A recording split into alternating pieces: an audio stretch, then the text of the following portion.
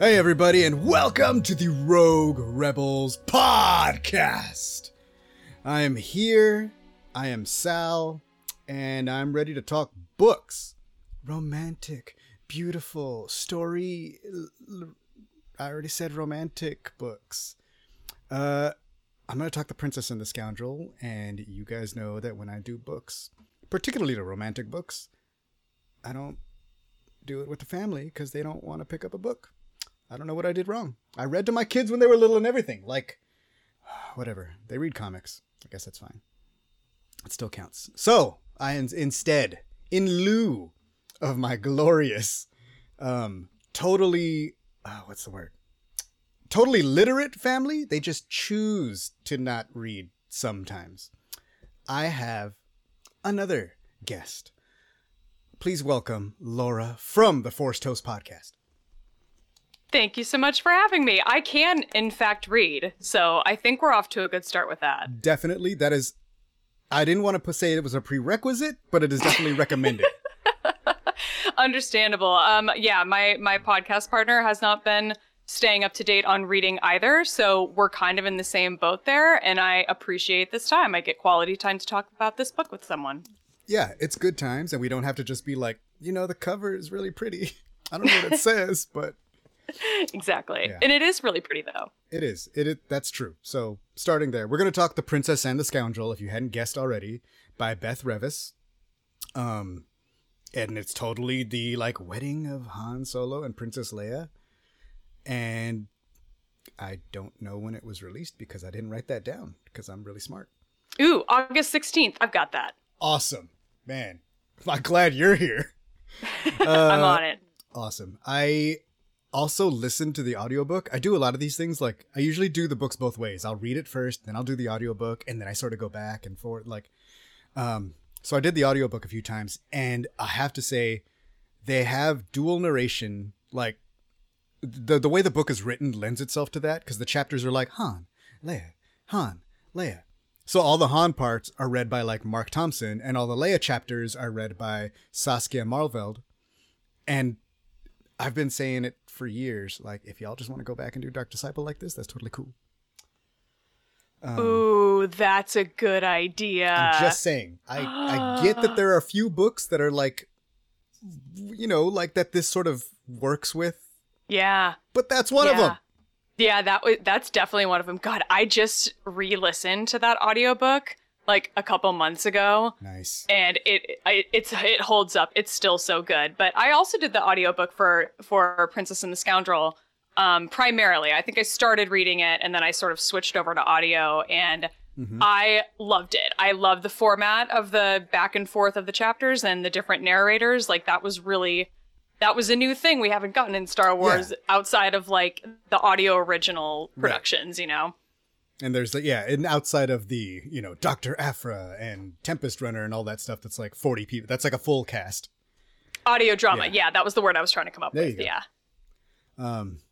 Yeah. So I really, really like that. Like I said, I understand and I get why they don't do that more often, but in the places where it works, thank you. In this book in particular, it works very well.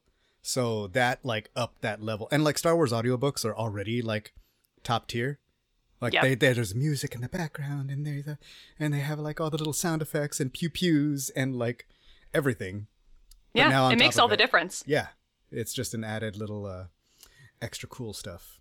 Let me hit you with some business real quick. Go check us out at theroguerebels.com. Go like our Facebook page. We're on Instagram and TikTok at The Rogue Rebels. We're on Twitter. Yes, Rogue Rebels fam. Hey there, fellow teenagers. Check us out on the TikToks. Hashtag killing it thing. Whatever's trending. Yeah, hashtag. Whatever's trending. That was half of a dance. And I only know the dance because I've been playing Old Man Fortnite Night with some of your boys from Blue Harvest. Nice. Which has been good times. And the motto, the core of Old Man Fortnite Night is we don't build, we just crush children's dreams. I like that That's motto. All we do, It's wonderful. Yeah. We were playing the other night and my kids were here. So like I'm on the headset, like I don't play very many online games, and when I do, it's just me by myself with Iden Versio killing fools in Battlefront 2, and that's it. Nice. But so I'm like picking up Fortnite, and they're like, oh, like the kids play it. So they're like, oh, like go over here. Oh, go knock those things down and like get some materials so you have materials. And then Hawes is in my headset going like, Sal, don't listen to them. Do not get any materials. We don't build anything. We just kill people. No materials. You don't need it. Like, listen, we have different goals here. These kids don't know about Old Man Fortnite Night. And that's what it is. Let's see. Check out Star Wars Geek Girl. I don't know. I think they're, they're all going back to school right now. In fact, Zoe's like in my hood, and like Lizzie is back to school in her hood almost. So like, there's a little bit of a switcheroo thing. We got to see Zoe not too long ago. So look forward to possible podcasts with her in the future, and make sure you're listening to them over there at Star Wars Geek Girl. Everywhere you get podcasts. I have Spotify polls. Nobody cares, but I enjoy them. Let's see. All right. Laura, is there anywhere people can check you out besides Force Toast? Star Wars. Yeah. There's lots of places people can check me out. So I'm on Twitter at shutup_Laura. I'm on the same handle at Instagram, but I'm not quite as active there. And lately I really haven't been active on Twitter much either. I'm on a little bit of a Twitter break, which has actually been really nice. Mm-hmm. But the show that I do with my friend Alice is called Force Toast, a Star Wars happy hour. And that's an audio-only podcast where we just drink wine and talk about Star Wars. And I am also one half of The Jedi Way on YouTube. I co-host that show with John Roca on his channel. So those are the two main things I'm doing right now. Any movie trivia fans may have heard that the movie Trivia Schmodown is sort of winding down and coming to an end. But you can go find the archives and find some of my matches there where I used to play the fun trivia game. Rad. Now, I have never done a Star Wars trivia at a place, and I've always been like, that's probably really, really fun. I might be okay at that. Yeah, like pub trivia, yeah. Any Star Wars pub trivia is super, super fun, except I have a tendency to make it not fun because I will show up and if even a single person is looking at their phone for even a second while questions are being asked, I'm immediately angry and just ruining it for everybody. Look, so I'm not trying to tell people how to have a good time, but I'm just saying you're the Fortnite Old Man Fortnite motto might translate very well to you. You can show up for trivia and be like, we don't build. All we do is crush children's dreams. Here.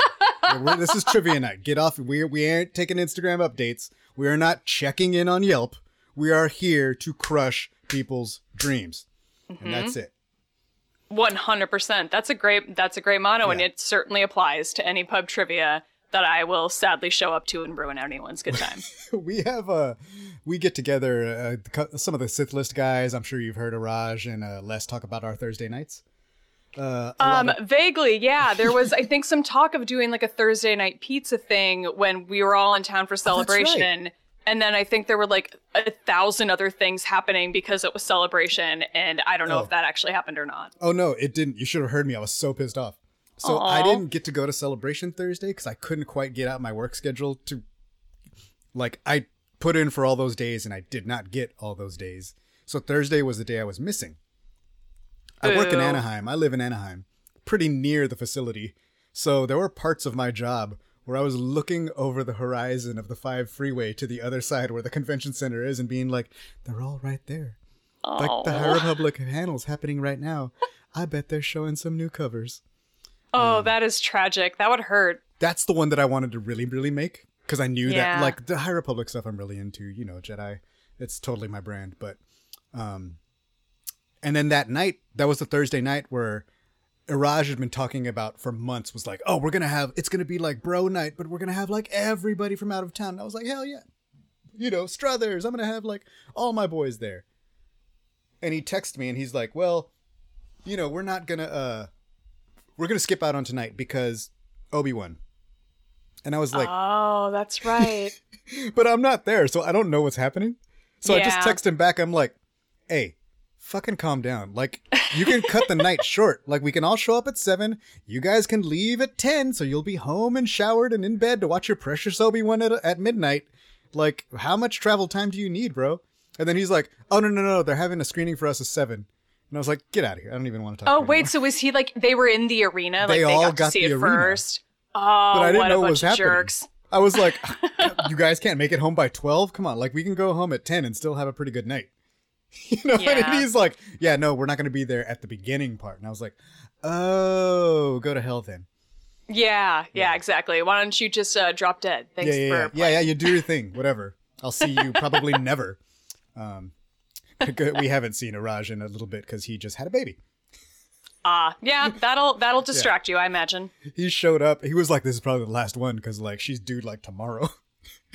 Yeah, and you know, so you weren't on the party bus, the Sithless party bus either. So you had stuff on Sunday, it sounds like? Yeah, That was Sunday night, right? Sunday, yeah, I had to go to work Monday, so I was like, I cannot party bus with these guys. Yeah, it was really fun, but that was like, I heard. That was really fun I actually had like not really gotten to party at like anybody's house Yeah. at any Star Wars celebration ever. So to go away from all of the convention, area and get to like be in a separate area from that was actually it was a nice break. Yeah. I really appreciated it. And like, not for nothing, like Araj's pad is pretty cool.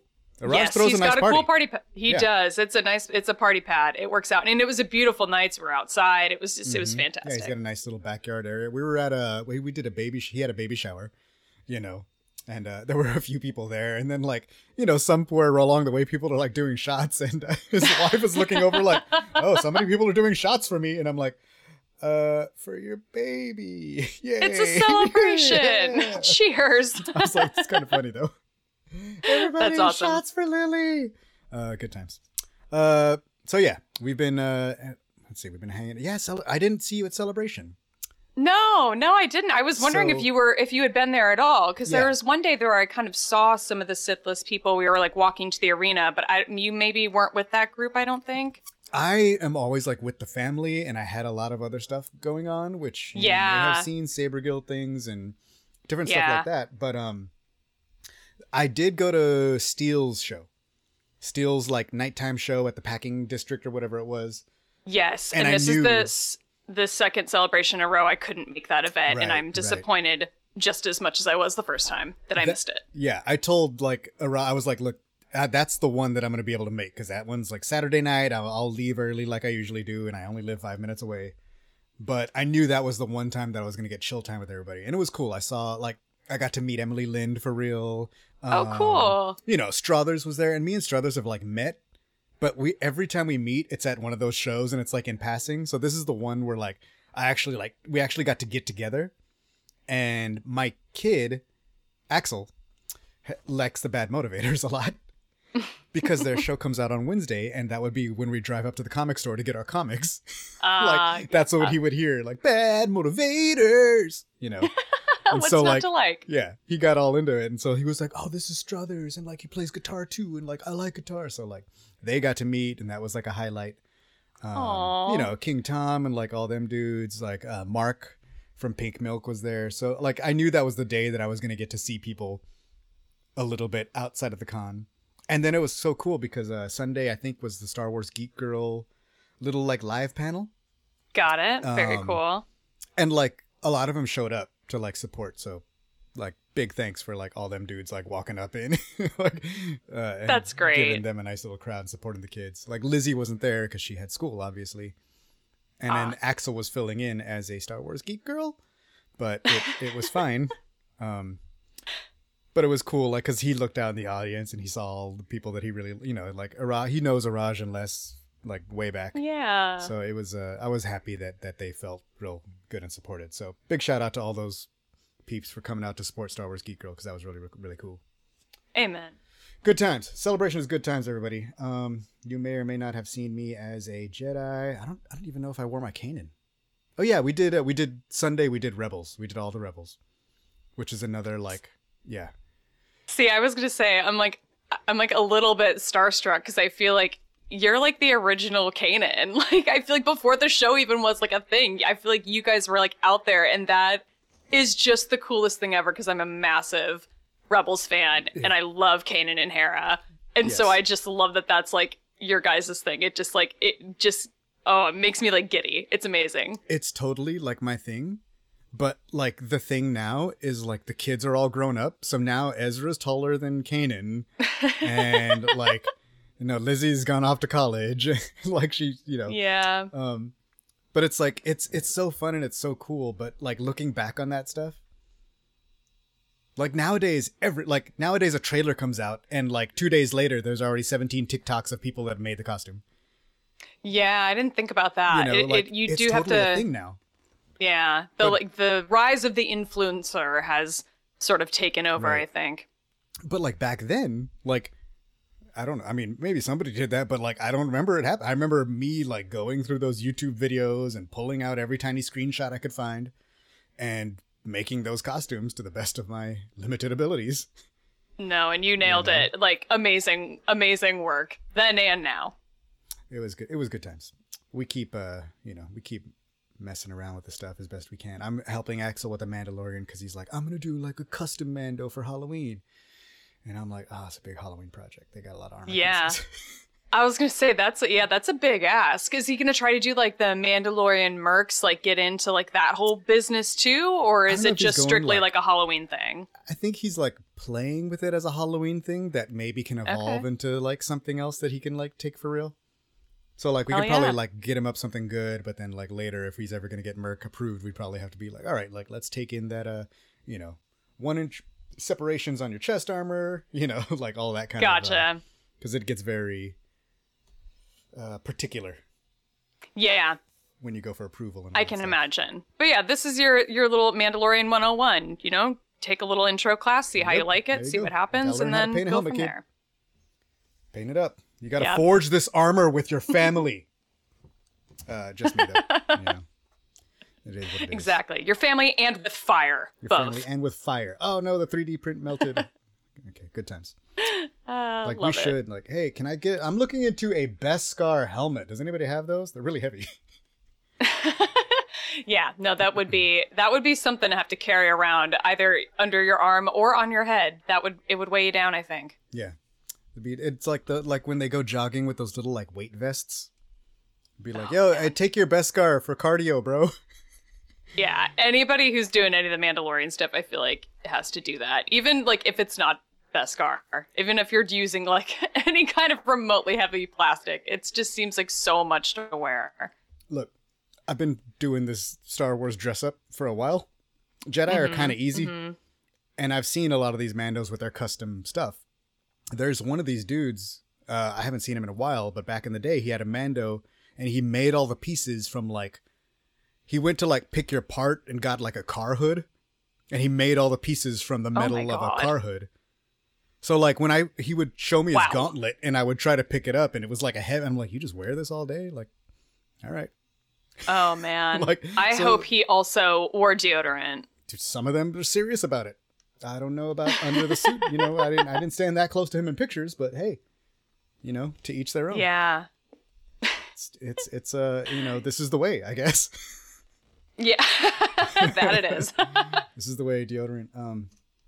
Let's see. All right, I have a small news section, but I only got book stuff. High Republic Phase 2, I'm excited about. So you keep up with High Republic books, but not necessarily the comic stuff? So I read the main comic line of the High Republic. I'm kind of picky with comics where I just sort of pick and choose randomly, not randomly. Usually if there's like a character driven something or other that I'm drawn to. Yeah. Like I really enjoyed the Rise of Kylo Ren run, and I love how short it was. And I really enjoyed the High Republic run. I hate how short it was. I wish it had just gone on forever because I absolutely loved those stories. That's like really Avar Kriss is way up there for me in terms of like favorite Star Wars characters of all time. So that comic line really did it for me. Okay, right. That I really like that comic, but I also really like the High Republic Adventures, like the Daniel Jose Older stuff.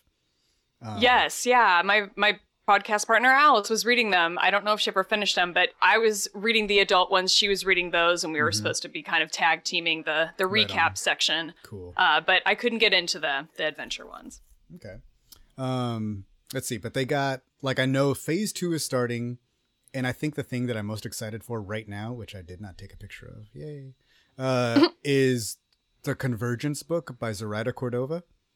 I guess that's supposed to be like the Del Rey one, I guess, Yeah, our sort of release. intro to phase 2, I think. Yeah. Yeah. Well, I think there's one coming out first that's like, oh God, but it's like the young adult one. Ah, okay. I can't remember Gotcha. what it's called. But the Convergence, it's about like a Jedi and like a senator, and the one of the characters' name is Axel Greylark. So, Oh, God, that's awesome. look, just between you and me, my kids are like well represented by Zoraida Cordova, because now she has an Axel character, and one of my favorite characters, who is the like main character of her book Crash of Fate, is Izzy Garcia. And Aw. that sounds very close to Lizzie Garcia. There's no way any of those are coincidences. Yeah, no, that's what I like to think. But I'm just happy. Like I'm like, hey, like, and she's Latina too, so we're like, yeah, Perfection. Latinas in space.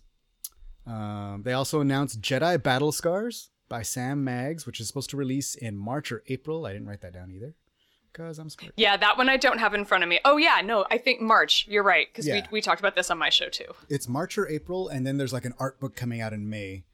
So presumably the game might be coming out in May, question mark. But Yeah. yeah, I don't know if you play the games or any of this, but like I love this game. See, I'm not a gamer, but I'm very excited about this book because I feel a little bit left out of the Cal Kestis cult. And I want to join the cult because he's obviously a very beloved character. I haven't heard a single person be like, yeah, I played Jedi Fallen Order and it was fine. Like, people just love it. And I am not a gamer, but I want in. So I'm excited that we're getting a book and I'll have my own way in Yeah. to learning more about this character. Yeah, get like this, or what Araj will do is he'll just go to YouTube and like Jedi Fallen Order the movie. Yeah, And, watch you like know, the cutscenes. You can watch the 4 hours of cutscenes or whatever, but it's really good. It's just such a good game. Like Yeah. I It's on enjoyed my it. to-do list to do that, but yeah, that's a big time commitment to sit Right. down and watch all of them. Fair. But Fair. I'll get there one of these days. Yeah, and that's one of the things. Like I can do an audiobook in my ear while I'm, washing dishes. You cannot play a video game Right? while you do anything else. I also put here Star Wars Revelations, which is like this end of the year comic, like one shot that's gonna have like it's gonna show. It's sort of where all these current storylines are gonna lead up to, which like right now the comics are going crazy. Like Sabe and Vader are chilling, Han Solo and Yeah. Chewbacca, Aphra and her crew, and then the bounty hunters. So like after all the War of the Bounty Hunters stuff like that, I am very, because particularly the Sabe Vader stuff. I'm very intrigued by the Sabe Vader stuff. This Yeah. is like, that's a once those are out, I might actually have to go back and dive into those. I think I've read a few of them, Okay. but I would like to know more about what is happening with their vibe. Yeah, and scratch that. I think I'm really just interested in what Sabe's up to. Right? I've Exactly. known what Vader's up to for years. Like, there's 72 Vader comics series, but Yep. like this is, I'm really curious to see where this goes because I'm already like into it. I keep up with the comics and everything. So, like the fact that Sabe popped up a year and a half ago or whatever was very intriguing. Yeah. And now that she is continuing to move forward with all the Crimson Reign stuff that's happening now is even more interesting. So yeah, and then we got Andor. I love coming that. in a couple of weeks, which I am super excited for. The show looks so good. I'm excited, but I'm already tired because it's between that and Bad Batch and like trying to do reviews of both. I'm Yeah. just like, I'm like staying up all night when that first night when the 3 episodes drop. I'm like, oh my God, I'm just tired. That's it. Yeah. This has only happened once before, so I think that we're going to do the same thing we did before, which is Resistance and Mandalorian were on at the same time for like one season. Okay. So I think what we did is like 1 week the podcast would be about that episode of Mando, then the next week it would be about those 2 episodes of the Resistance, then the next week it was like those 2 episodes of Mando, so we kind of just switched off each week. So I don't know if we're going to have to do that or if Bad Batch was delayed, because I bet you people are like, it disappeared from the thingy video and all that. Yeah, I heard something about that. I'm going to cry BS on it and just assume that we're still on schedule. because I like to think optimistically like that. I will pray for Bad Batch. Yeah. Yeah. Yeah. Fingers crossed. Yeah, good times. All right. I guess it's time we finally get into the book. Let's do it. Princess and the Scoundrel by Beth Revis. Have you, like, I know you pick up a lot of the books. Did you read Rebel Rising? You know what? That is one of the few canon novels I have not read, oddly enough. Okay, I recently did, like, I'm kind of like in a Andor prep phase kind of deal, and it took me back into like a Rogue One, like, so I reread Catalyst, Rebel Rising, and then the novelization for Rogue One, which has like, you know, Rogue One is already like, I think it might be my favorite movie, but Rogue One, the novelization, has like extra little like, oh, this is extra parts to break your heart. Yes, we're on the same page. Rogue One is my favorite Star Wars movie, and the novelization is one of my favorites of all of the movie novelizations. It's so, especially the stuff with like Baze and Chirrut, like, it just like shatters your heart when you read it. It's really good. And then like Rebel Rising does a really good job of, like, it totally fills in the gaps between like the intro to Rogue One and the rest of Rogue One, but it does a really good job of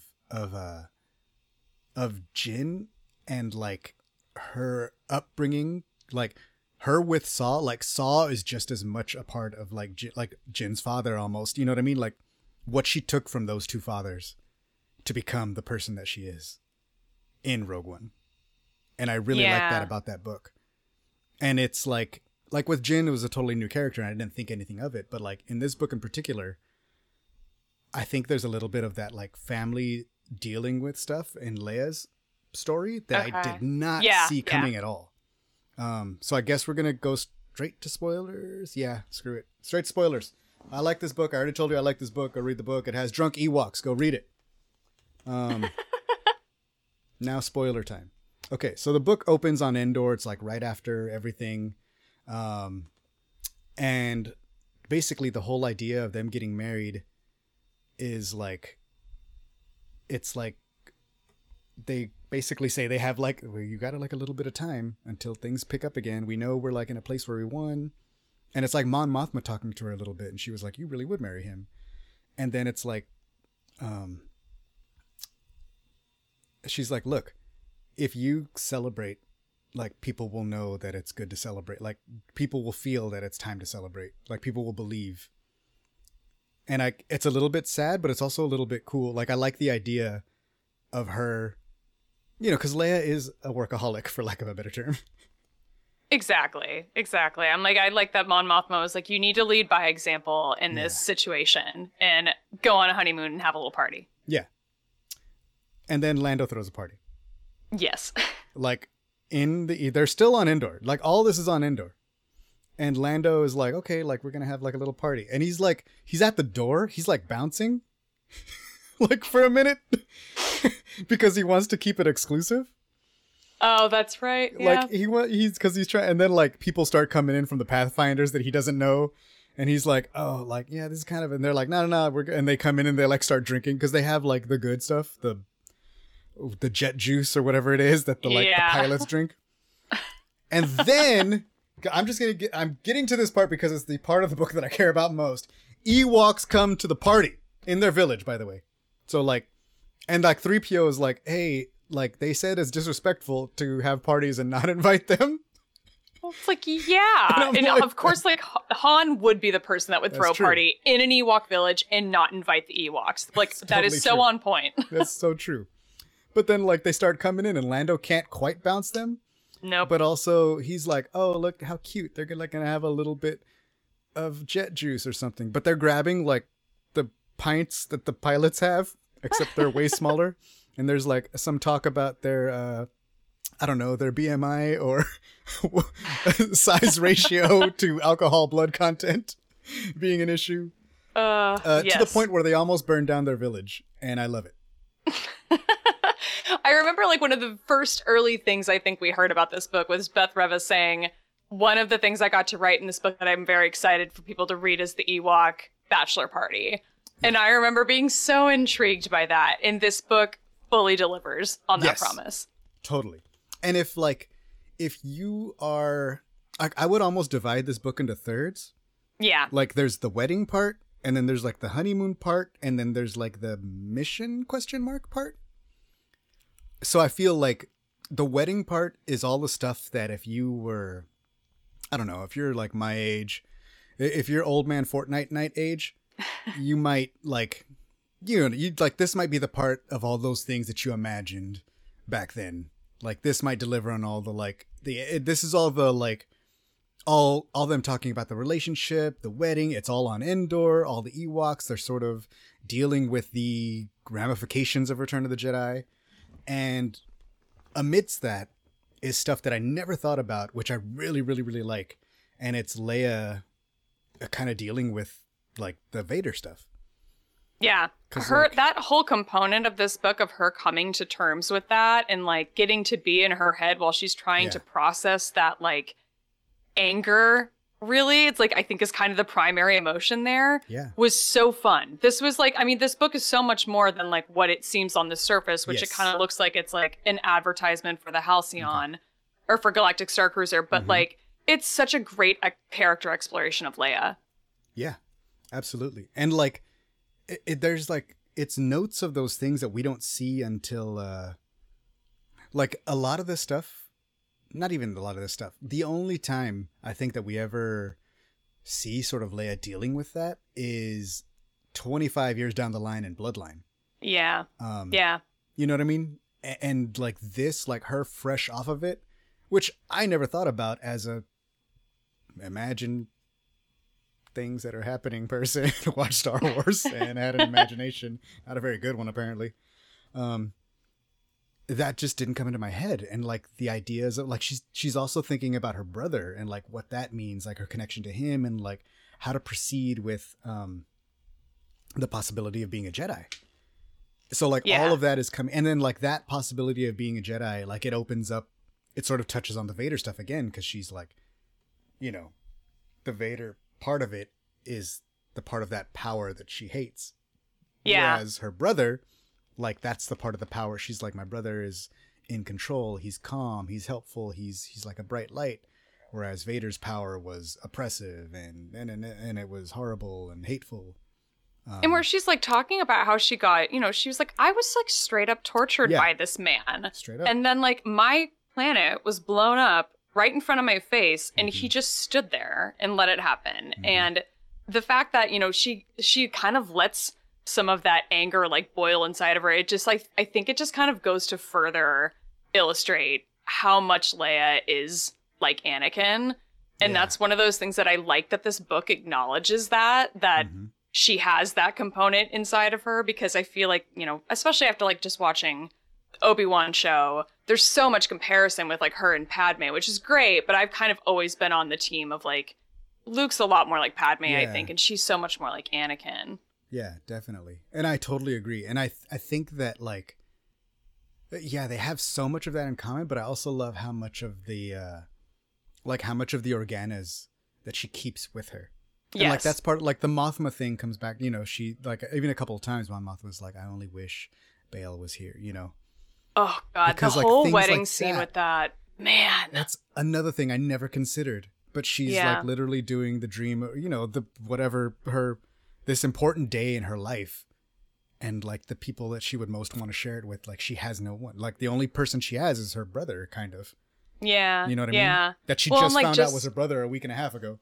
Exactly. Like still trying to process that piece of information, you know, let alone like who her birth father is. But the fact that she, you know, imagines them so clearly in her mind, like during the actual wedding ceremony and like those Alderaanian customs and like imagining those as it's going on. I mean, that was the part of the story like that completely ripped me apart. Like I love any romance in Star Wars. I love a romantic anything, and the fact that the whole kind of first third of this book is kind of that, and there's such a focus on this wedding, and it was so beautifully written. But man, those parts with like Bail and Brea and her thinking about them in that moment, it just was like so shattering and beautiful. It's I'm like unable to describe it. But if you like, you could read that, if that's all you're, you know, if the wedding like read the first third of this book Yeah. Like, it's totally worth it, and you don't even, like, I would say finish the whole book because it's fun, but, like, the first third of this book is, like, unforgettable, almost required Star Wars. Like, if you're a Han and Leia fan, like, what are you doing? Get over here. Yes. Well, it's, like, so perfectly timed with, like, Disney and Lucasfilm, like, following the Obi-Wan show. I think, like, coming off of that whole adventure with little Leia and then jumping into her wedding X number of years later, it was just like, oh, I'm not a person who cries at weddings. And this one, like, fully brought a tear to my eye. It's that good. Yeah. And it's not, see, I don't even know. Like, okay, now I'm also super old school. So old school, in fact, that I read Courtship of Princess Leia. Gotcha. Back in the day. Yeah. I don't know how far you've dabbled into Legends. Not at all. Okay. Like, I'm going to give you the quick, I'm going to give you the quick pitch for the Courtship of Princess Leia. Okay, if you don't I'm ready. mind. Not at all. I'm ready. 35-year-old spoilers. Somewhere around there. So, the New Republic is trying to expand to the Hapes Consortium that is like this big, very strong army, sort of like, it's a system that is very, they're not Mandalore, but they have a lot of warriors and they could help in the New Republic and bringing down the remnants of the Empire and all that. This is about 4 years after Return of the Jedi, and maybe 3. She, basically the terms are of this race that they're like, well, we have this prince and you have a princess. If it's very like old school English, like, oh, we'll have them get married and then we will join the nations. Yes. So Mon Mothma's like, look, like, we kind of need this army. Like, this might be a good thing to do. And Leia's like, what? But I don't even know. Like, an arranged marriage? No. And then Han hears about it and he's like, what the hell? Like, I'm just a smuggler. How can I even, like, compete with some prince of this consortium of systems? He goes out. So you said it's been 4 years since Return of the Jedi, and they've just been like, what, casually dating for 4 years? They've been, just think of if Aftermath was 4 years. Like, they've been fighting Imperial remnants. The Imperial doesn't disappear quite so fast. That's fair. So they've been like, they've still been doing their jobs and they've been together, but he just hasn't, like, found his moment or whatever. Although apparently he missed it on Endor, because this moment was fine. This totally worked out.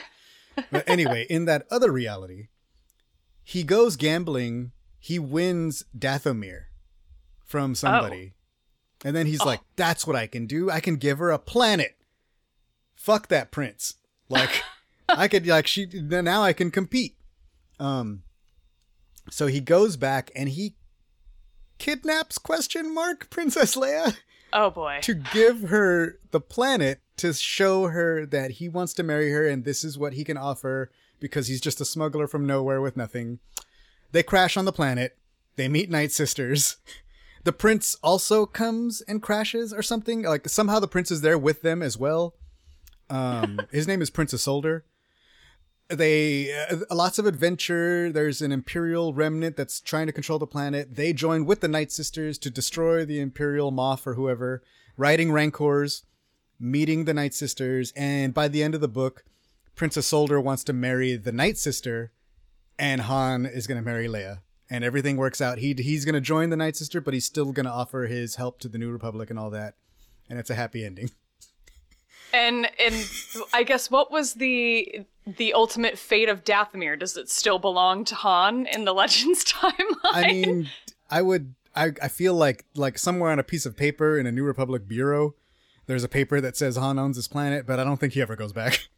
Got it. That's fair. I mean, you have to admit, like, he had good intentions. It's really every girl's dream to be gifted a planet. Would you they have Rancors, they have Night Sister magic. I mean, this is before the days of Ventress, but like that, in fact, I think that's like the invention of the Night Sisters. Oh, okay. Gotcha. So that was, a real thing that they pulled in from Legends into Clone Wars. I like that. Thank you, Dave Wolverton. So it's good times, but it's definitely such a far cry of these. I don't want to be like comparing apples and oranges, but my dude that was drunk Ewoks. It's an interesting comparison with the sort of more coordinated effort of having a Lucasfilm story group overseeing all of this story. And people talking crap on the Star Cruiser, I could just say, as a person that's been on the Star Cruiser, I too would like to have a honeymoon there. See, I was going to ask you, I'm like, have you been on, did you get invited with the people, or did you like plan a whole vacation and pay to go? The answer to that is yes, girl. Oh my gosh. We got nice. invited. We got to go to the Star Cruiser. We got put Heck yeah. up. I will say that probably like having because it was like the press, whatever, blah, blah, blah, blah. Yeah. So seeing a lot of familiar faces may have helped our experience. I'm pretty sure I've said it before, but I highly recommend having Matt Martin on your Galactic Star Cruiser experience. Okay. That's definitely brag about it. ups the level. But man, like it's I don't know how to describe it, and it's not for everybody, but it's the kind of thing that like if you can go with it, and if you want it to be great, you cannot fail. Yeah.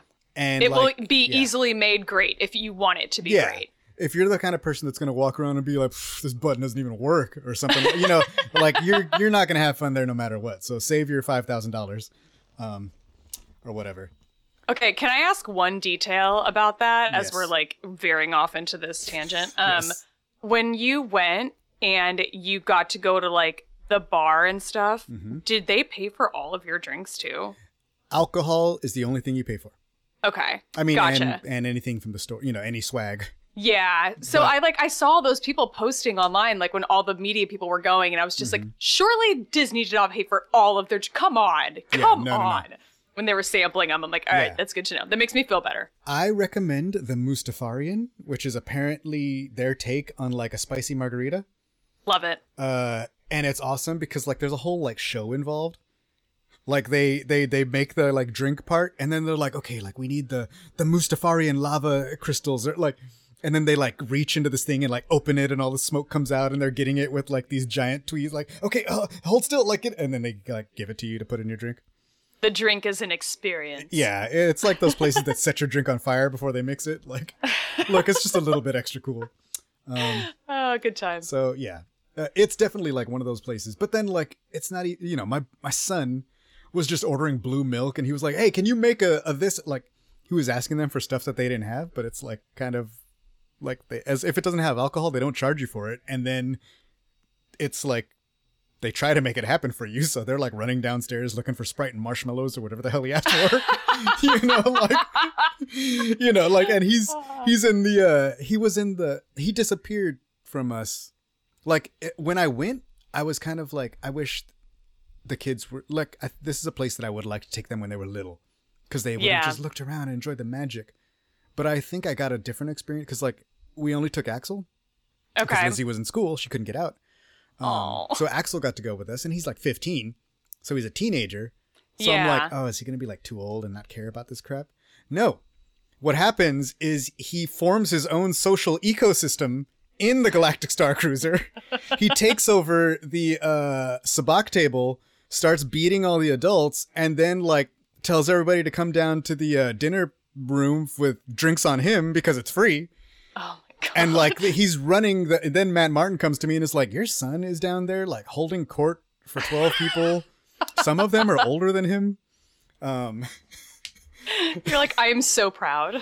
And I'm like, yeah. And then he's like, they're just chasing the musicians around because Axel's into guitar, and they have like musicians on board, like who are playing, Gaia. And there's one musician, I forgot his name, but he's like, he has a Halleck set, which is like a really like awesomely dolled up 12 string. Nice. Okay. So like Axel was enthralled by this dude, and so that they're sharing music tips over there with the sabacc. That's amazing. Look, that's great that like a teenager who could very easily just be like approach it so cynically, was so into it, and clearly got very involved in this story. That's good for him. So I'm telling you this, we're saving up to go for real again. I'm trying to decide if this is something I want to pursue too, if I want to like try and save for this, because I'm like, I'm going to go to Star Wars Celebration in London, and that's an expensive trip. It has already been an expensive trip, and it's still like 6 months away. Right. So it's Galactic Star Cruiser is probably out of the question for a while, but it's something I imagine I'll probably do someday. Get yourself a little crew. Go Yeah. do it up. I'm really sad that I didn't know how far to go. So I was like, because I was like, man, we should bring our costumes and do it. And then I was like, you know what? I don't know. Like, it's just a press day and everybody's like rocking around in t-shirts and I'm there in like a full Kanan armor. I don't even know if I'm, then the airport's going to ask me a bunch of questions. So we didn't like do it. And then I got there and there was one girl that was like in a full Twi'lek for both days. There were some like Jedi-ish looking people, like everybody sort of had a little thing. And I was like, I should have at least brought Voss, man. I could pack in Voss armor packs easy.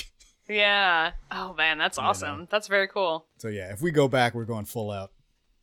As you should. The Rebels crew is on the thing. Cannon! I'm sorry, where were we? There's a wedding. Okay, the wedding itself, they get married at this great tree. Oh, sorry, the life tree. I call it the great tree. That's something else. All right. And it's like, like throughout the steps of this wedding, they're not like thwarted, but the Ewoks' belief system comes into play like a few times to where they're like, oh, like as the local like shaman, like, Logray has to officiate the wedding. And Han's like, no. They are really making it their own. They're making it they're bringing the main character energy to the wedding that is not their wedding. Yeah. And then they're like, no, but it's okay. Logray has deferred to let the actual god marry them. So 3PO, right. Go ahead. And then Han's like, no. No, absolutely not. And then like Luke again comes with the say that's like, hey, tell them you don't meddle in human affairs and just defer to me. Which I think is so great. I love that like Luke is the one who ended up like really kind of officiating their wedding. Like that makes sense. That I think makes a lot of sense, and it's like a really perfect way to sort of tie their friendship, all three of them, together. It's great. They did, and like even Lando, Lando ends up kind of being the best. Well, maybe not. Like Chewie's there too, but I mean, like Lando's part up there with them. It seems in this little image that I found on Entertainment Earth or whatever it is, Entertainment Weekly. Sorry. Nice. There is one really strange detail with this wedding where like Lando, or really in this book, where Lando was like loaning Han clothes for the wedding because he was like, oh, this like cape is Alderaanian or something, and then like later in the book, Han is like, yeah, Leia, remember when I had like Alderaanian clothes on for our wedding? And she's like, no, you didn't. Like he totally was like pulling your leg. Like that was not anything. I love that Lando knows exactly how to work Han over. Yep. Like for that. And it's like he gives him like a jacket upgrade. So it's like a jacket with this little silver stitching that's in like the cover or whatever. And he's like, yeah, it might be nice to have something like Alderaanian since she lost her planet and all. And Han's like, yeah, that's a great idea. The intention was there. And then later he's like, yeah, it was that Alderaanian jacket. She's like, that's not Alderaanian. And he's like, no. Son of a bitch. It's just such a random funny detail of a thing that happened in this book. Yeah. Okay, now you've seen like the dress. Yes. They released Variety, I believe, released pictures. Mm-hmm. It is a very beautiful dress. It's very like, I don't know, like elf maiden-y. I don't know how to say it. That's what, I think like what Alice was talking about with like Lord of the Rings elvish sort of vibes. Yeah. I'm very confused by the boots with the fur that we paired with this dress. Like I mean, that's just here Ewok for it. Boots, right? I guess. I'm just like, they just look very warm. It doesn't look like it's a particularly cold climate. I don't know, but I especially love the detail on the back side of the dress with like the flowers sort of. Yeah, all the like the stitching at the bottom. Yeah, it's beautiful. Don't know who died so she could get that dress, but it's very pretty. I know. And I think people were asking like Pablo Hidalgo about the book, and he's like, all I asked was that the flowers match the flowers in the Ewok movie. And I was like, that's great. That was the one thing. That was his one thing he needed. He's like, you can do whatever you want with the rest of it, but I have one request. Make sure Sindel's flowers is the bouquet. So that was good. Good times. Perfect. The wedding itself is described very beautifully. Yes. And then like there's a part where like then Logray comes out and he starts like he puts their fingers in the tree sap and then like breaks it apart and it makes their rings.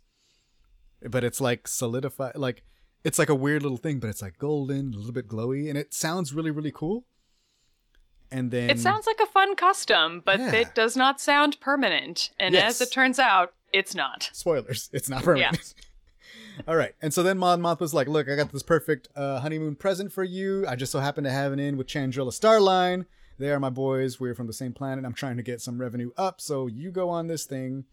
You guys get to have a nice little honeymoon. You can take a week off because we have a comic book called Shattered Empire coming out in about 2 weeks that you are going to have to get to and defend Naboo.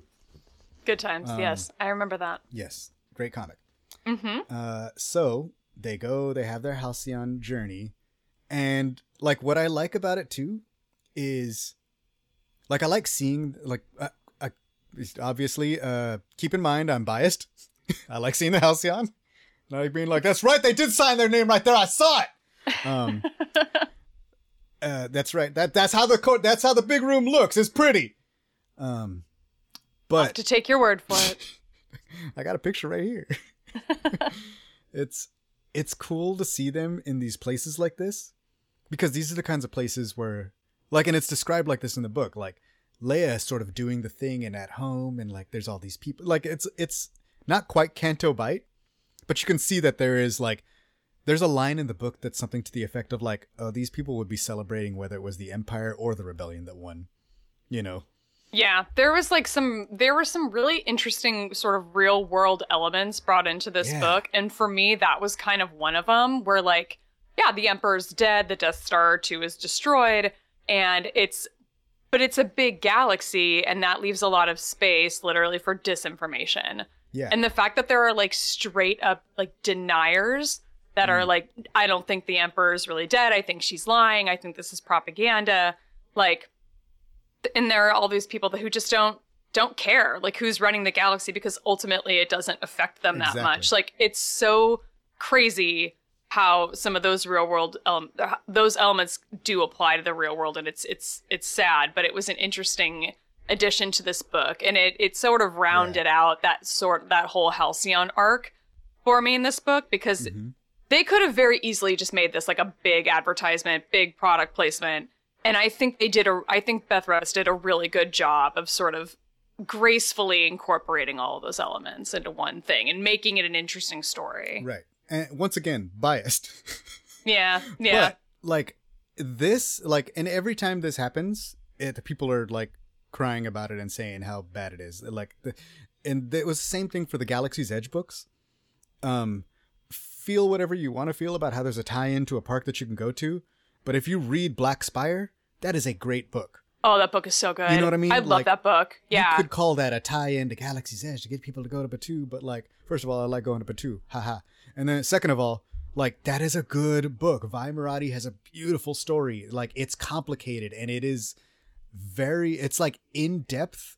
Like, and I guess that's the beauty of all these stories, is just because that setting is a tie to something else, Batuu or the Galactic Star Cruiser, the story, like, it could have been any ship, it could have been any planet, because the story is strong enough that if you could not go to the ship that they had a honeymoon on, it would still be a good book and it doesn't take anything away from it.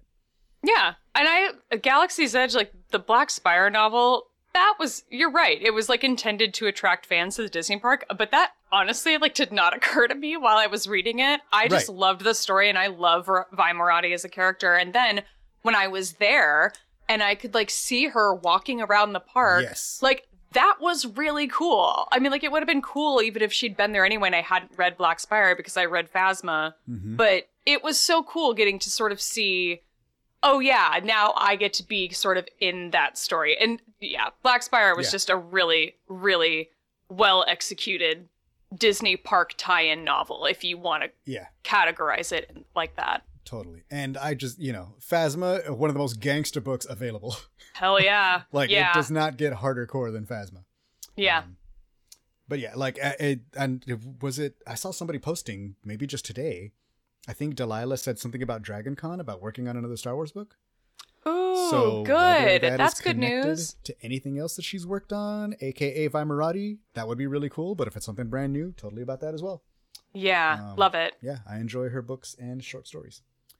Let's see. So yeah, they're on the Halcyon, and then like what I was saying is how I like that this is a place that Leia understands, and this is a place that Han feels a little bit out of place. Yes. Like, yes, he does. He goes to the little cantina area, and he's like, "Oh, you guys got like holosabac? Whack!" Like, and then he ends up going down to the doors that you're not supposed to be able to open, and then like ends up finding the guys that are just playing, cards down in the the workers just playing cards. Yes. And he ends up finding a guy who's like, "Man, we should totally assassinate that Leia girl." And he's like, for real? Sorry, what now? What was that? Yeah. And then he almost throws that dude out of a airlock, out of a... As he should, yeah. It's his wife. Lad. What would you do? Totally. It's so funny that he's like so unaware of the fact that he's getting angrier and angrier as like Keylad is like such a socially unaware character in this book, and his voice in the audiobook is so annoying. And so I was put off from the character from the get-go.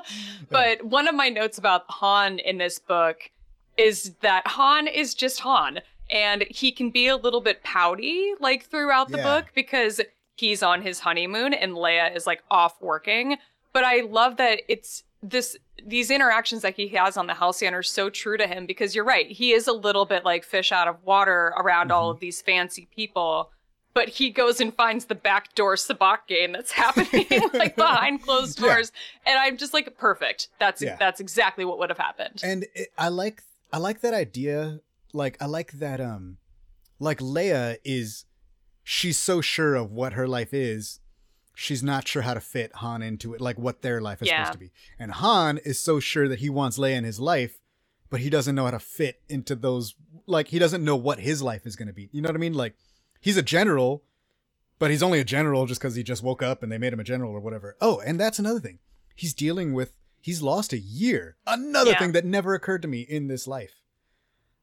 Yeah, because it doesn't really come up much like in Return of the Jedi. But never. He's lost an entire year of his life where like Leia has loved him this entire time, but she has also lived a whole life in the rebellion in the course of a year, meeting all these different people, including, I guess, Kira? Yep. Does that happen in a comic somewhere where they actually meet face to face? See, that would be an interesting one to read, I think. Okay. If you like, it happens. So far, it's happened twice. Okay. So there's like a part in War of the Bounty Hunters where they do meet. Interesting. And they like sort of have a conversation. And like, that's weird. It is. Worlds colliding a little bit. But it's also like, I don't even know. The stuff that's happened, just like all the Kira stuff that's happening in comics right now, War of the Bounty Hunters, Crimson Reign is what's currently happening, and it just ended. So we're about to get to what Charles Soule calls the final installment in his Kira trilogy. It's called Hidden Empire. Oh. And it is like, it's kind of building pretty rapidly. Okay. What do you think her odds are of her surviving the last arc? Okay. I don't know. But the way that this middle chapter is called Crimson Reign, and the way it's framed is there's a person telling the story. And the person telling the story says, "This story is a tragedy." And I said, I don't like that. Okay. So that like immediately sets me on edge for everything else. Yeah. But at least they're setting the tone. Like, if this happens, it's not going to be like a massive surprise where the fandom's going to be up in arms, being like, they killed another woman for no reason. Like, it sounds like we're building to something. Yeah. The stories are very, very interesting right now.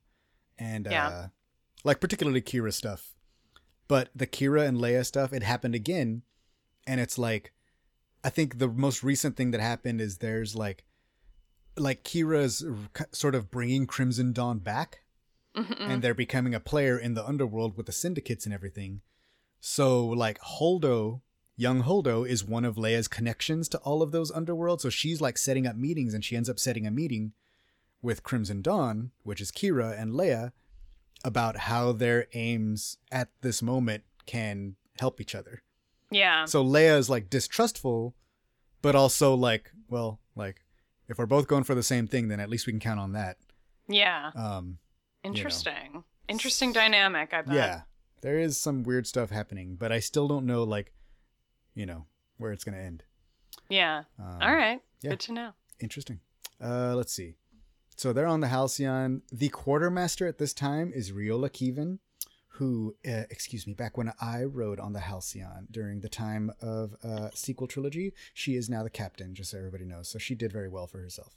Oh, all right. I like that connection. I like the tie-in. So I like that she's like a quartermaster, but she's like, I'm going to be somebody. Yeah. So that's kind of cool. And also she was there when Leia, because like later on the ship, there's actually a piece. They like talk a little bit and she's like, did you know that Leia Organa was one of the passengers here? They had their honeymoon. And I was like, oh, that's cute. Love that. You know, back in the day. But I was just putting these pictures of like, she's quartermaster, so I think she would be dressed kind of like the regular people that help you, not like a crew member. Was she the one in this book who was kind of like almost acting as like a sort of assistant? Yes. For Leia throughout? Okay, yeah. Got it. And then at one point, Han is like, where are those fried thingies? You know? Yeah, give me a dozen. Again, Han is Han. Yeah. Han is Han. And I like his, it's not like, I mean, I guess it is like insecurity, right? A little bit, like, I'm sure. It's a little bit, but he doesn't have. And then he's also like a little bit jealous because he's like, man, we're here on our honeymoon and she's over here making like promo videos and, you know, all this stuff. So yeah, he uncovers his assassination attempt. He tries to kill the guy almost. The guy gets caught. They put him in a brig. But the guy, it turns out, is like this guy who was designing like new tractor beam technology because he was really good in this Republic Futures program, and that's what Galen Erso was in when he was little. Gotcha. So okay. like I was like, oh, that's kind of cool. It ties back to that, and then it also ties to Squadrons apparently because that's what uses that cool technology. Yeah, so he's like an engineer kind of working with like tractor beam technology tractor beam and gravitational stuff. And then there's like one part where like, you know, because Leia's like aware of all these whispers going around. And there's like one part where she's like, oh, my son was killed on the second Death Star and she's here. I come here to relax and she's here. And I was like, oh my God, podcast drama, dude. Everybody calm down. Yeah. But I was like, I don't know, like, what if Leia decks this person right now? What if, in a different universe, what if Leia was more confrontational? Like, she has it in her, for sure. But also, she's like trying to make promotional videos, and then she's like, well, probably wouldn't go over too well. Well, and it's sort of an interesting like push and pull that's happening in this book because, you know, she's also hemming and hawing a lot about, you know, do I pursue force training with Luke? Yeah. Or do I need to stay on this path of like pursuing a political career and like needing to remain diplomatic? And, you know, she is really good at like reining it in and keeping it under control, except when she's kind of just like simmering in her own head and she's angry about the Vader stuff. Yeah. But it's an interesting, it's just one of the more interesting things about this book for me is like, it feels more like a Leia story than a Han story, I think. And because of that whole push and pull of do I do force training or do I pursue politics, like we get to see a lot of sides of her. And I enjoy being in her head while she's trying to figure this stuff out. That's for sure. Like I think it's equal, but I just think that Leia's struggles are a lot more complicated and interesting than Han being like, I don't know if I fit with these nice clothes. Right. Like, you know what I mean? Like his struggle is he wants to be a part of Leia's life and he doesn't know if he can. And also if somebody tries to kill his wife, he's going to kill him. Yeah. And where to find the good sabacc game. Like that's his struggles. And also like he's got some questions because he lost a year. Yeah. Which is understandable. Yeah. And he doesn't like cold things. No. Imagine, you know, spending any amount of time on Hoth and then having to go back to an ice world. I'd be like, no, this is not my first choice. Yeah. I would have voted against this, actually. So there's like one part in the book where she's receiving messages from the spokesman or whatever guy, Drayan Yens, from a planet called Madurs. And it seems like he might want some help or reach out diplomatically, but she can't quite like it's not so overt.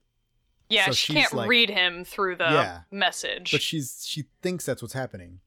So she's trying to see if she can divert the entire honeymoon there. And the captain of the ship is like, I'm sorry, we're supposed to look at some really cool meteor showers. And then Han is like, oh, yeah, you guys are going there? Man, that's so dangerous. And he's like, what? Yeah, man, like, oh, like we lost like 13 ships when we were there before, bro. It's super rough. Ever since that something blew up in that battle, there's so much more debris. And he's like, oh, didn't know it was unsafe. And then she's like, what about the beautiful ice art and palaces of Madurs? Yeah. He's like, yeah, I guess that's fine. And then they go there. And then like Han is like, so what was that about? And she's like, wait, you don't even know what that was about? And like, he's like, yeah, well, look, I'm going to back you up no matter what. I'm your husband. Like, but yeah, I backed your play, man. the hell? Like, now fill me in. Oh, What's yeah, going no. on? He says, I backed your con. And then she's like, excuse me? Like, so I thought that was a really cute first fight, which led to him going to get a dozen of those chocolate donuts or whatever the hell they were. Yeah. Wait, did you not get any of whatever this like deep fried thing was while you were on the Halcyon? Look, there were a lot of treats and they were really, really good. I have to tell you. Okay. Yeah, I buy that there was a lot of good food. I don't remember the names. But I'm going to say, now, you know, my daughter is a chef, right? My daughter goes to school. She goes to the Culinary Institute to be a chef. Oh my. I didn't know that. That's Okay. cool. I've had good food. Also, Yeah. We're pretty Mexican. Like, fucking, we know how to make good tacos. We know how to make salsa. My wife makes the best salsa in the world. My mom makes the best guacamole. It's good I believe to it. be here Yeah. in California. Now, the food on this particular excursion, they didn't do tacos, which is fine, I guess. But it was damn good food. The presentation, impeccable, of course. Nice. But like nothing that I had on that Star Cruiser was disappointing at all. I believe it. And I would hope that would be the case with the price point. And like the dinners were like, I don't know how to describe it other than the dinners were like course experiences. Wow. Okay. Like a tasting menu type of deal. Nice. So like one of the ones that stands out in my mind was one of the like first courses for one of the dinners is they bring you out. It's like 3 buns, like almost like steamed pork buns or what, like they weren't all, there were 3 different kinds and then there was 4 different sauces. So the idea was you would try, like each bite could be different. You know what I mean? You could try this one with that sauce and then that one with this sauce and then this one with both sauces or whatever. Like, so see, this sounds like it would be like a great experience just for any sort of like foodie. Like yeah. Star Wars, you can have whatever opinion you want on it, but like that's really interesting. I didn't know that was like a component of this of the voyage. And here I am, like when we signed up for the things, like the breakfast and lunch is pretty much like buffet style. So you just like grab whatever, and it's all good. It's all great food. Everything's good. Like I said, I wasn't disappointed with anything. But the dinners are very much orchestrated sit down experiences. Yeah, it's an event. The like the one dinner, like they have like, oh, don't forget it, like 5:30 you're going to have dinner with Gaia, and it's like they have a musical experience, and here I am like, okay, I'm gonna sit down, they're gonna feed me food while I watch the like show. But the food was really good and the show was amazing. Like the things that I thought was not going to be the experience ended up being some of the best experiences. And that went for a lot of the ship stuff as well. Like the show parts were great and cool, and you look up and you're like, oh no, there's a stormtrooper coming or whatever. Yeah. But like the walking around and the people, like it sounds dumb, but like the crew will be like, oh, that's right, like you guys are the blah blah blah blahs from Lothal, like because they'll remember what you said to them yesterday. Like little stuff like that. It sounds dumb, but I'm like, oh, you remember my drink. Oh, you remember my name. Yeah, that's right, we are from Lothal. And that's awesome. Like they really try to make it like a meaningful experience. Totally. And they all have their own little experiences. So they'll just be like, well, I'm from Alderaan or whatever. You know, like there was I will say, they say, I've always said Chandrila, never heard it out loud. And somebody on board was like, yes, this is the Chandrila Starlines. Oh. And I was like, oh, this is fancy. That's not how I would have pronounced it either. Good to know. Ooh, this is like Tarjay. Yeah. So yeah, that's good times. Yeah, I'm sorry I keep like diverting us back to like your Halcyon trip. Look, like, I'm not mad. we were talking about Han and Leia, and mostly Han. Sorry. Okay, Han. Yes, Han doesn't like being cold. Han. They get in a fight because he calls her thing a con, and he's like, "But I helped you." And then she's like, "What? Like, you'll never understand how hard and how important these things are." Like, And then they get in a fight, and he's like, "Why? Like, we're on this stupid honey. Like, I came to this honeymoon to be with you, and you're just off there taking a bridge trip and doing this and that. They won't even let me fly this ship." Ha. It's really cute. I like their fight. I think their first fight is cute. I mean, it's probably not their first fight. I mean, like, they were fighting all their along. First married but like, fight? Yeah, their first married fight, and we got to be there for it. I like it. They got a fight with a ring on it. Yeah. Yeah. So like throughout this book, like she's sort of looking at her little frozen sap ring. Yeah. And she's like, "Oh no, there's like a crack in it." Like, and she starts to feel that that's like a representation. She's like, just like, you know, maybe our love isn't going to last. Like, everything is temporary. And like, how am I expecting somebody to be like with me? And all I can do is like all this. I can't stop working and I can't stop fighting for the future. But like, you know. Well, and meanwhile, the anxiety of all of that, she's fiddling with it all the time. It's like, don't touch it. I just wanted to like, stop touching it. If you left it alone, it would be fine. You made the damn crack. Like, it was inevitable that it was going to like break. And, you know, I like the way that they brought in the new ring was I think that was really well executed, actually. But the fact that she was like kind of fiddling with it all the time and had all this anxiety about it, it was just like, okay, well, that's a cause and effect thing you need to think about. There you go. But I love that it's just a representation of the like she doesn't know how to be in this relationship because all she's ever done is work. Yeah. You know what I mean? Yeah. Like it's that thing too. So they divert to the planet. They end up diverting the honeymoon. So like score 1 for the Organa solos. Yep. They go to Madurs, which is this ice planet of artists who only create works in ice. So all of their art is like beautiful and temporary. As they're like traveling from the Halcyon to the palace, they see like, what is that weird like crashed black space station with Imperial symbols on it way far away? I don't know. Yeah, they're like, what do you mean? What black tower with giant Imperial symbol on it? There's cracks all around it. I saw it from the ship. I didn't see anything. I was looking straight ahead. Yeah.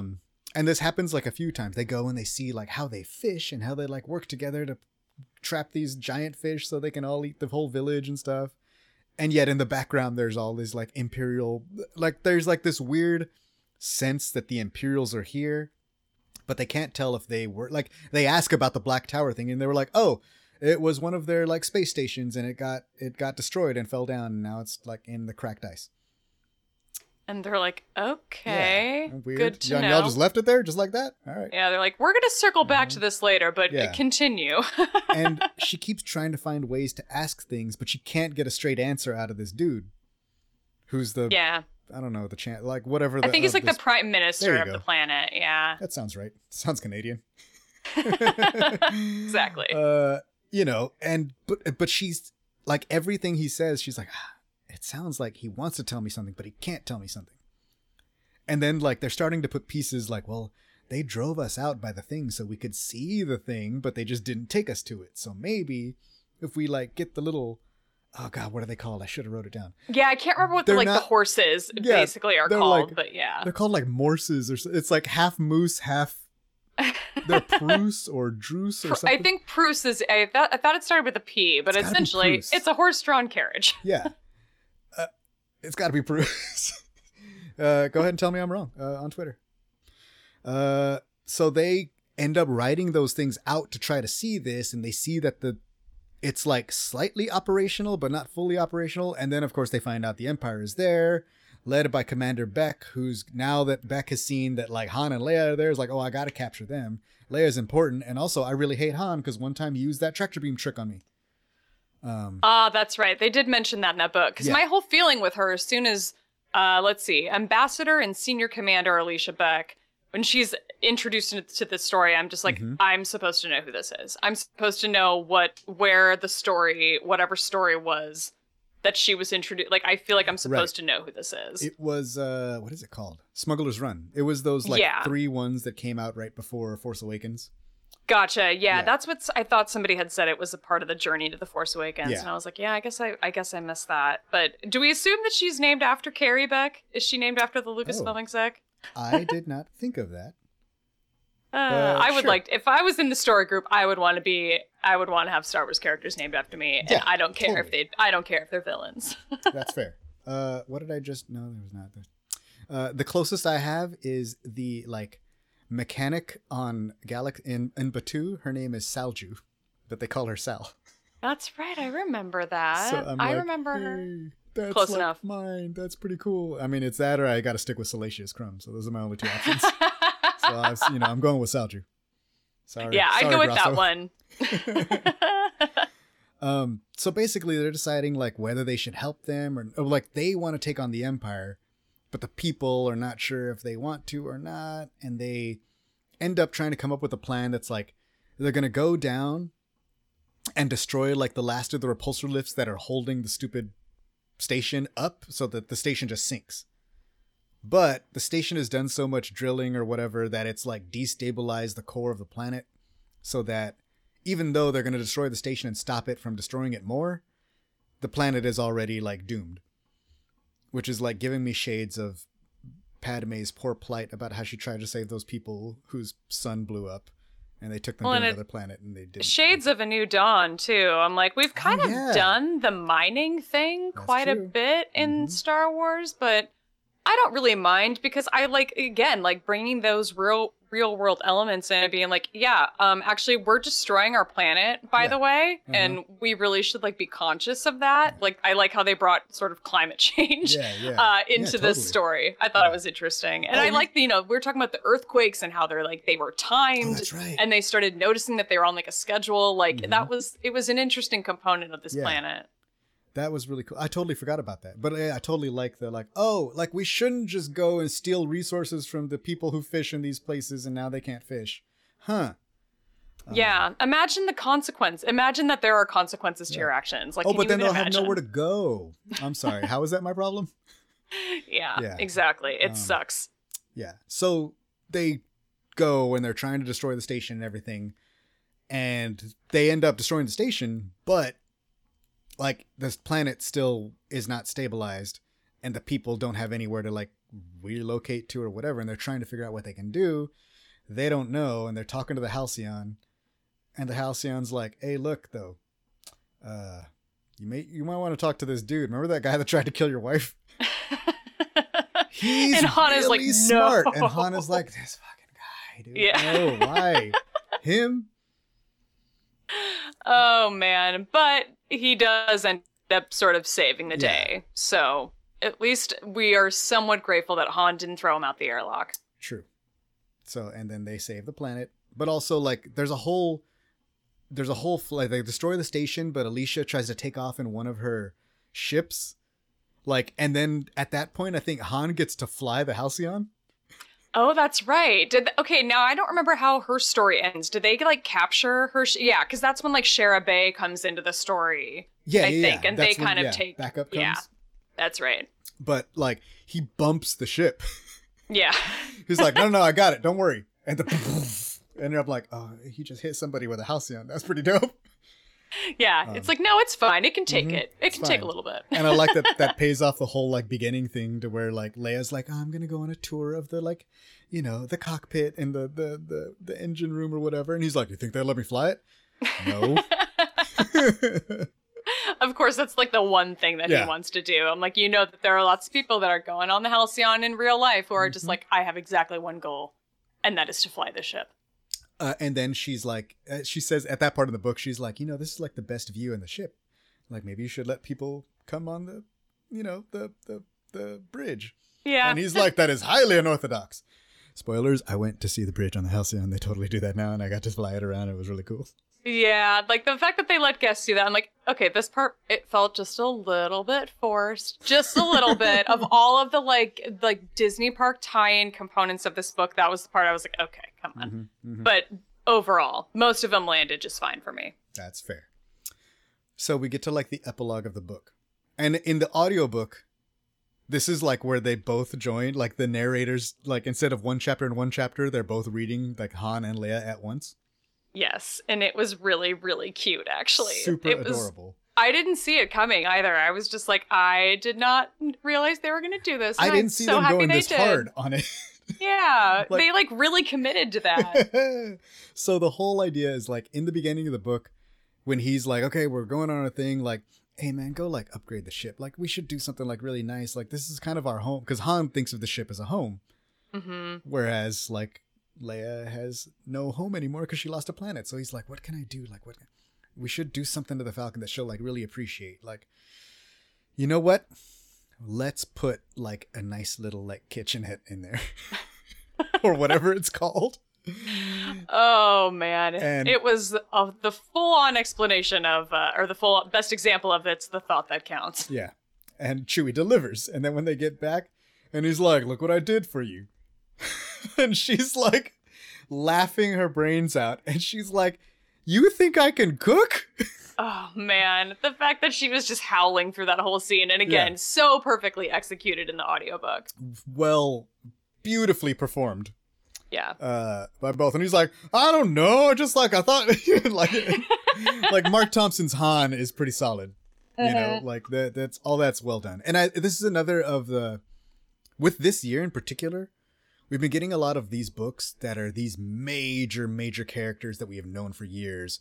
You know, we got Brotherhood, we got Padawan, we got this, and not just the audiobook, but reading it off of the page, like those other books, the voices are so well done that I can really hear it in my head. Like, I think Beth Revis did an excellent job of capturing both Leia and Han's voice. Yeah, she really did. Yeah. Especially in this last scene in particular is just so on point with these two characters. It was great. It's really good. And I think that's something that, like I said, lately, this past year, they've been doing an excellent job with. Brotherhood is another book that I didn't expect to enjoy as much as I did. Yeah, I'm in the same boat. I really liked that book too. Yeah, but the voices of Obi-Wan and Anakin at that point was really solid. Yeah. So all in all, I really enjoyed this book. I kind of like when Star Wars digs into a little bit of the romance stuff and it's like fun. And then I also just like fun and funny Star Wars. I like Star Wars when it's not so, what's the word I'm looking for? Like sometimes Star Wars can take itself so seriously that it forgets to be fun. And this book does not have that problem. I can see that. Yeah. It really doesn't. It is a lot of fun. And I like that, you know, if you're going to come into it with a cynical perspective of this is just like a whole advertisement for the Disney park, right. like you're going to see a lot of that and you're going to focus on it. But if you can just kind of like let that go and just accept it for what it is, like you're going to enjoy this book a lot more, I think. Yeah. And my thing with that, like I said, biased, but just like if the Galactic Star Cruiser didn't exist, this would be the same book. Yeah. You know what I mean? Like, and that's kind of, exactly. I feel the same way about Black Spire and Crash of Fate and all that. Like the place could literally not be anything. Or if you've never been there or never read about it, if you didn't know that there was a Disneyland hotel, you could read this book and just be like, oh, that was a cute book about, yeah, you exactly. Know what I mean? Like, oh, that was a cute story. Like, there's no part where Leia's like, don't forget, put in code Leia20 for 20% off Halcyon, whatever. Yeah. And they could have done that. They could have done that. It was an option. I feel like there's a line. But yeah, I mean, the beginning of this is like, it's pretty romance heavy. If that's off-putting to people, just know that it's really only the first quarter, first third or so of the book.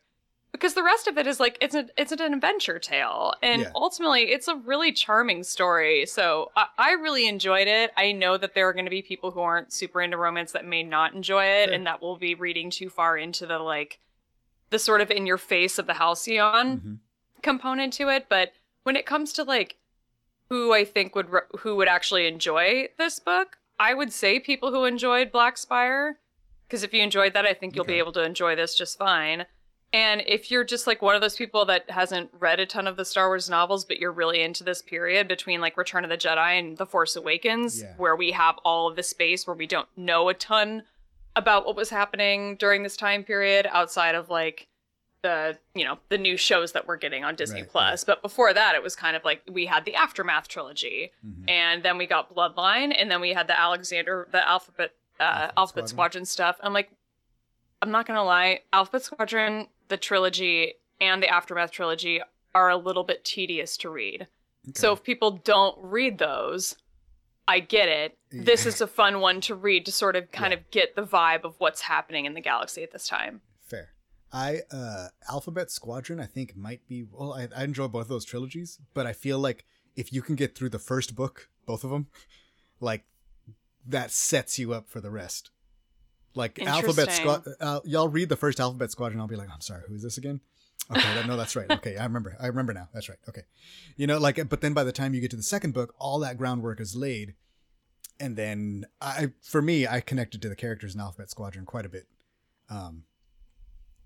That's so fair. that's like by the second book is when I really started enjoying what was happening. And I was like, oh no, what is, you know, oh man, see, now I'm calling me Erica Quell. No, I was thinking of the other, the cool one with the mask. Oh yeah, Kairos. Kairos, yes. Yeah. I really enjoy Kairos, even though they have very little, like very little dialogue. Yeah, very intriguing character overall. Yes. And Aftermath stuff, you know, good times. Yeah. Let's see. For me, I would recommend this to like anybody who's in like who wanted that Han and Leia romance for years. Like, this is it. Yeah. Even if you read Courtship of Princess Leia, give this book a chance. Yeah, and even knowing like how their relationship ultimately pans out, this is it's such a great Han and Leia story, particularly like a good Leia story, I think. So just going off of that sentence that you just said right there real quick. Okay. So there's a thing that people say that I don't feel like I agree with. That's like, well, like, of course, like Kylo Ren is like crap because like he was abandoned by his parents and and I'm like, I think they had a good relationship. And I think when they lost him is sort of when things started to fall apart, but they never stopped loving each other. Like, I don't think that Han and Leia had a bad relationship. No. I mean, even when we're in Bloodline and we're 6 years before Force Awakens, like, they still loved each other. And they're sort of like independent married people. Yeah. Like, they're sort of like, she's doing her politic thing and he's doing their thing over there. Like, so there is a bit of distance, but there's not a like a lot of, I don't know. It seems like everybody's like, well, Han was a crappy dad, so no wonder he killed him. And I'm like, I don't think he was a crappy dad. I think maybe he had trouble connecting with his kid in the way that he wanted to sometimes, or, you know, he wasn't able to do Jedi things like Luke. But like, I don't think he was a bad dad. And I don't think Leia was a bad mom. And I think they were a decent family that just lost their kid. Yeah, I think that's a good point. And I think that, you know, I may have thought that way a little bit at some point, but I think Bloodline kind of changed that for me. Yeah. I'm like, this presented a very different scenario than how I pictured this to play out. Yeah. So, and I like that we got that story to kind of solidify that. Yeah. I think Bloodline definitely points those bricks in the right way. And also maybe even a little bit of the rise of Kylo Ren, even though it doesn't quite delve into the other side of it. Yeah. But I don't know, man. I just feel like there's a little bit of the misunderstood Kylo stuff that I think is like, no, he just made bad choices, man. Like, just like Anakin, like he had stuff that was right in his life and he chose the other way. Well, and he also had the grooming component happening all along too, you know, him and Anakin both dealing with that. Like in some cases, if it was kind of inevitable that things played out the way they did. Right. Yeah, I don't know. That's a thing that I think often with these things, you know, and even a Last Shot sort of delves into Han being a parent and not sure, you know, trying to make choices and trying to figure out how to be a good parent. Yeah. If you're a fan of Star Wars romance, I would also recommend Lost Stars and Crash of Fate. Oh, could we just talk about the little Lost Stars cameo in this novel? Oh, I totally forgot. Yes. It was like one of my favorite parts of the book. I was just like, I don't know if we've gotten a single mention of these characters in a novel form since Lost Stars, I think. Yeah, no, I don't think so. I mean, unless you count the Lost Stars manga. You know? Exactly. Yeah, that's true. But yeah, there's like one little part where there's like Leia was off dancing with one of the like Jellucan pilot, you know, with he had the like Jellucan symbol or whatever. Yeah. And I was like, I know that guy. Yeah, I know him. He danced with the princess at her wedding. He was there. Oh, I like a lot of that stuff. So good. Like you mentioned before how Shara Bay comes into the picture. Like a lot of these ties to other characters that I know and love. Yeah, good times. Some people might call that shoehorning, but I don't have a problem with it at all. That is the reason there's a story group, is so that they can connect all of these things together. And even when it's little things like this, I appreciate that we got a little Thane Kyrell mention. Exactly. Dude, her dancing with the pilot from Jellucan is like so not shoehorning in the way that in Rogue One, Jin bumps into somebody and he's like, you better watch yourself. Yep. I'm like, Yeah. not the same thing, bro. Yeah. Those two things are very different, executed very differently. One was good, and one was shoehorning. There you go. Let's see. What else do I have here? I definitely, like, I think I heard Beth Revis say this in an interview somewhere, but she said this should fit very well with Leia, Princess of Alderaan, then this book, and then Bloodline. So sort of catching her at key moments in her life. Exactly. I think if people are like, if you're a big Leia fan and you liked both of those books, this is a good one to add to that collection. Yeah, for sure. Both of those really, really good books. Yeah. Also. And just if you're like a Leia fan in general and want to check out some of the other stuff you missed in that year, War of the Bounty Hunters stuff, the Leia parts, if you read the Star Wars series, those issues, like, it's kind of her really focusing on trying to rescue Han and all that. Dealing with losing him, which I really, really like. And also, it's got one of my favorite comic book panels of the century, which is Lando's face, and he's just like, beat his ass, Chewbacca. So it's not good. We're not going to beat that anytime soon. And then, like I said before, Last Shot, another look. It's definitely more of a Han. Let's be real. It's all a Han book. Yeah. But Han dealing with being a parent while actually having a kid is another like good look at a key moment in his life. That like I said, if you're a Han and Leia fan, those books fit with this book. And also, if you like Beth Revis's stuff, let's see, Rebel Rising. I really like that book. Like I said, she also did a couple of From a Certain Point of View books. I think she had a couple stories here and there, I think. I think she did one of Piet and one of Mahdi. Can't remember who it was. Oh, okay. Mahdi. Interesting. Yeah. So she did one on each of those, which I hope soon. Look, all I'm saying is probably half the research she did for this book, she might be set up to do a drunk Ewok story in From a Certain Point of View, Return of the Jedi.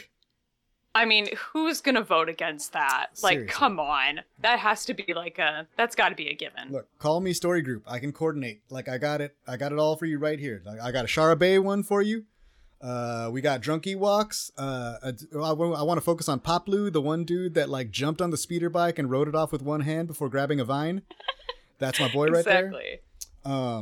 I have to think that book is probably already in progress, right? And like, it kind of makes me wonder, like, I wonder if maybe this story was like maybe gonna be, or parts of this story was maybe gonna be part of that. And they were like, you know what, we got to make this its own whole novel. Let's do that.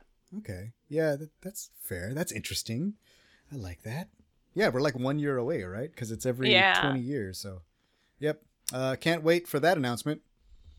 And yeah, man, that was fun. I like talking about books. I do too. Good and like I said, I don't get a lot of opportunity to do it these days because, John Roca doesn't read a lot of the books, I don't think, very often either. And Alice has been off of the books for a while. So I really appreciate the invite. This was really fun. Yeah, good times. Like I said, OG members of Team Fireball, always welcome. I forgot to tell you I was drinking a Naranja Picosa Chelada for the show today. Yum. Because orange beer is dope. Love that. Yeah, so that's good times. Man, so you said you're going to go to Celebration London?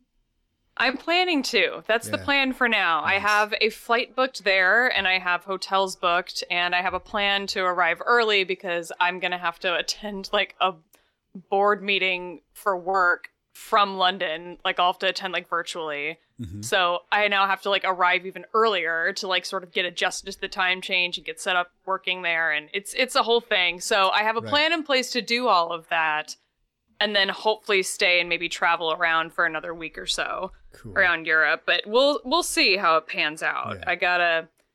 I don't know. I really want to go. I'm really looking forward to it because I had such a fun time at this most recent celebration because it was just such like a high the entire time of getting to have like, it was just constantly getting to have reunions with all of these people I haven't gotten to like talk to and hug in person in so long.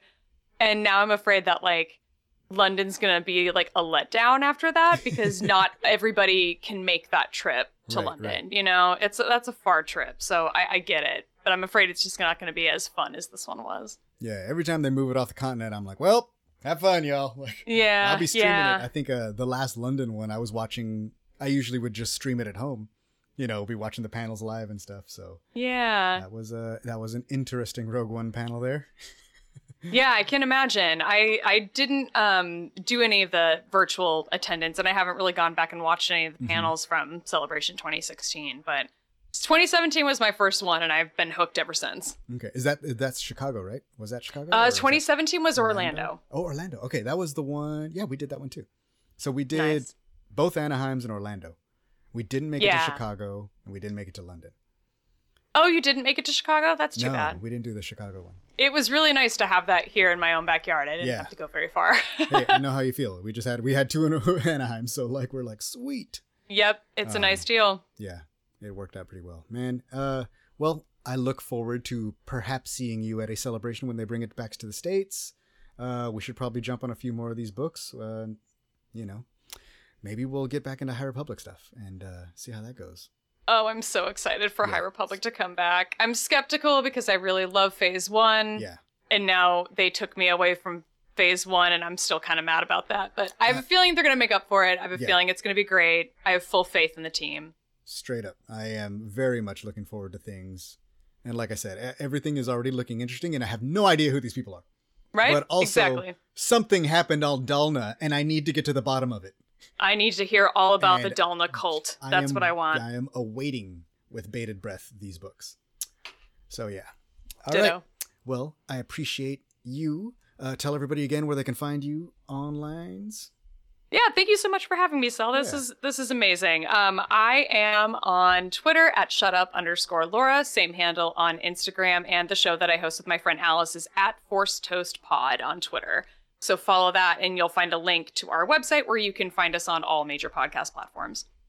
Sweet. And once again, we are the Rogue Rebels Pods. Hey, go ahead and give us a 5-star review because we're awesome, and you need to let the rest of the internet know that we're awesome because people don't know apparently. To make that happen for us, I will be incredibly thankful. Subscribe to us. As I heard on another podcast, it means nothing to you and everything to us. So if you could just do that for us and give us a shout out whenever you can, and we will keep trying to put things out. I think I'm going to be podcasting very soon about video games, particularly the VR stuff, because I just beat Vader Immortal and Tales from the Galaxy's Edge. Nice. And they're pretty cool. And also, the fam and I went to go see Rogue One at the El Cap here in town for its cool re-release, and so I am going to find a way to make my kids cry. Watch this. Wait till you hear that episode. I have an excerpt that I'm going to read from the book. Oh my gosh. Fam, friends, they are not ready. Yeah. Good yeah, times. it's a good one. I wish I could have gone to the re-release of the movie, but they weren't doing it in San Francisco, and that's where I was when that came out. That's surprising. How are they like? That's the home of Lucasfilm. Y'all don't. I know. I couldn't find a screening anywhere, so maybe they were either sold out, like it sold out really quickly, or it just wasn't an option. I don't know. What you need to do is you just need to go straight up with Lucasfilm and be like, "Hey, yeah, what time are y'all showing Rogue One?" Yeah, just like stroll right past the Yoda fountain, go straight in the front doors. And Here's be like, 10. Hello, Here's I'm 10 here. Bucks. Where's the popcorn at? I know they have a theater there. I've been in that theater before. I know you got one. Oh, yes. Yes, that's where we go do it. Like I said, I've been recommending for years that people go see Rebels and Resistance on the big screen because usually that's where we would be when they would have a premiere or something. We would be there. Nice. It was very, very nice. All right. Thank you, everyone, for listening. Go check this book out, The Princess and the Scoundrel. I promise you, even if you did not get on the Halcyon, you will still enjoy it.